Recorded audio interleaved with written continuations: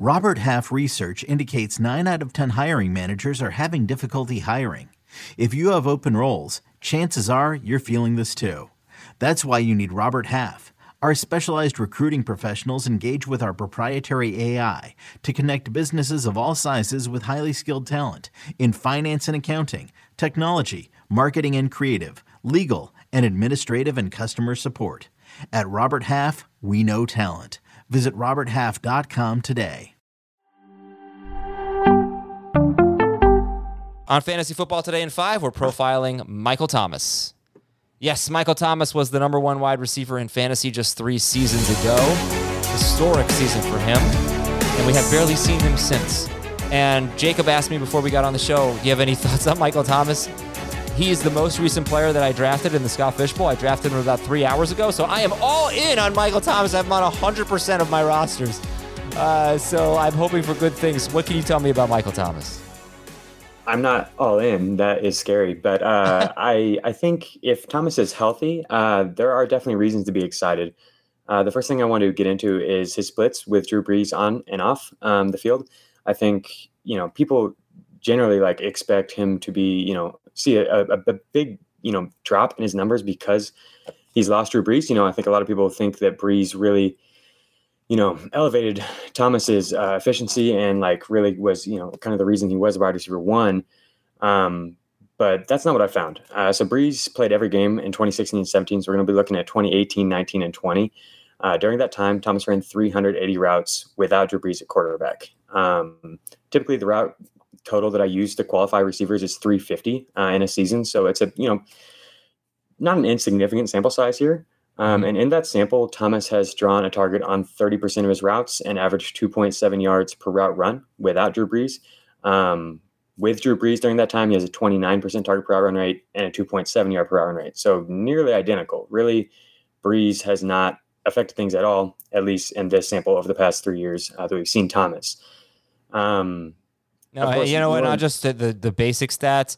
His pace is per game, 17 game, whatever. With Teddy Bridgewater, with Taysom Hill, elite number 1 receiver. The only difference is with Taysom Hill, he didn't catch a touchdown, but he had a 32% target share, something crazy with Hill, but he has put up numbers no matter who the quarterback is. Yeah, really all the data that I found suggests that Brees boosted Alvin Kamara's numbers much more than Thomas. So I think what you're hitting on there makes a lot of sense. On those routes without Brees, Thomas ran much deeper routes and saw a almost 20% increase to his average depth of target.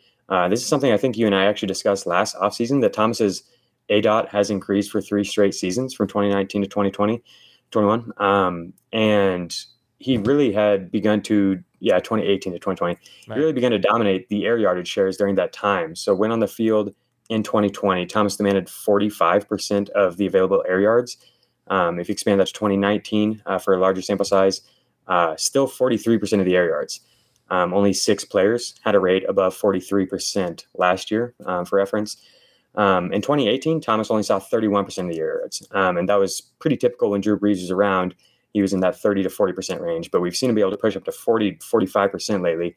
And really all the data we have suggested that Brees, he helped him find the end zone more often, pile up catches, but he kind of put a cap on his downfield route running opportunities. And the reason I bring that up is because Thomas has really, really been excellent when he's been allowed to run downfield routes. So since 2018, on routes or on targets that came 10 yards or fewer, he was 53% above league average in terms of yard per route run rate. On targets that came 10 to 15 yards, intermediate targets, he was 133% above league average, which was the best in the NFL. No one averaged more yards per route run on intermediate targets since 2018 than Thomas. On 15 plus yards, 71% above league average. So his worst actually was short yardage, which I don't think people realize. Most people think of him as a short yardage weapon, but he's been significantly better when running intermediate and deep routes. Interesting. Okay. And Jameis wasn't exactly airing out. He wasn't the Jameis of old, but we know that last year with the Saints, but we know that he could do that. And that's the last thing I'm going to talk about, Jameis Winston's tendencies. He did get sort of breezified last year, but what can you tell us about Jameis's tendencies? Yeah, so Jameis, obviously, we've seen in the past, has been somebody who really likes to target the deep and intermediate area of the field. It wasn't quite the same with New Orleans, but he still, was a little bit more aggressive than Drew Brees. And then I just want to focus on his passer rating. So, not only his tendencies in throwing downfield, but how efficient he was when he did. On over the past 3 seasons. On short passes, he's 14% below the league average on passer rating. On deep passes, he's 5% above the league average. And then intermediate, where we just talked about, Thomas has been the best receiver in the NFL, 18% above the league average. That's where Jameis has been at his best.